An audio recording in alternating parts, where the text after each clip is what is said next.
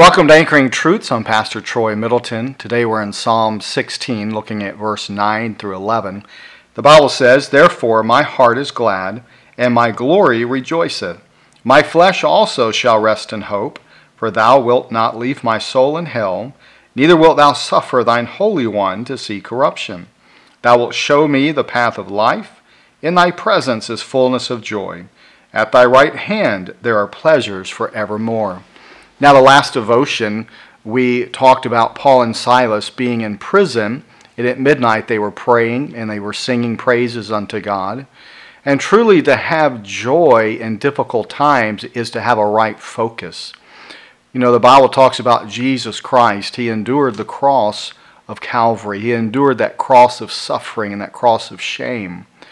But it says of him that with joy, for the joy that was set before him, he endured the cross. Because the joy that was set before him was not the suffering of the cross, but it was being back at the right hand of the Father, being back in the presence of his Heavenly Father, at the right hand of the Heavenly Father.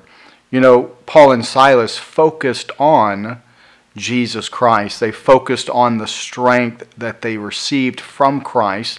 They focused on fellowshipping and worshiping God, and they were in the presence of God. The presence of God came into that dark prison cell, and they had joy in their heart because they were fellowshipping and rejoicing in the Lord. They weren't focused on the difficulty, they weren't focused on the hardship that they were in, but they were focused on the one who gives joy in the midst of sorrow. Somebody once said that joy is not found in the absence of difficulty, but in the presence of Christ. Now, the presence of the Lord appeared in that prison to Paul and Silas. And obviously, through that earthquake, prison doors were opened. A Philippian jailer comes to put his faith and trust in Jesus Christ, along with others in his household, and it was truly a moment of joy to see others come to know Christ as their Savior. So as the psalmist writes here, "Therefore my heart is glad, and my glory rejoiceth. My flesh also shall rest in hope."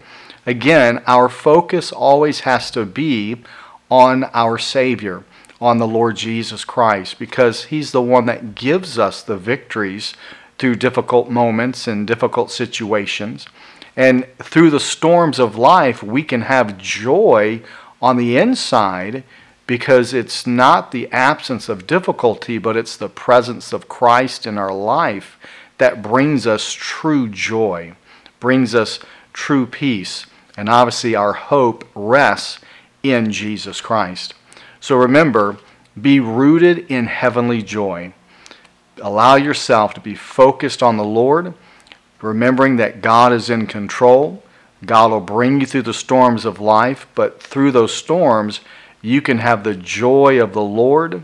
You can have a song that's in your heart that proceeds out of your lips that will affect others around you for the cause of Christ. So remember, keep anchoring yourself in the truth of God's Word.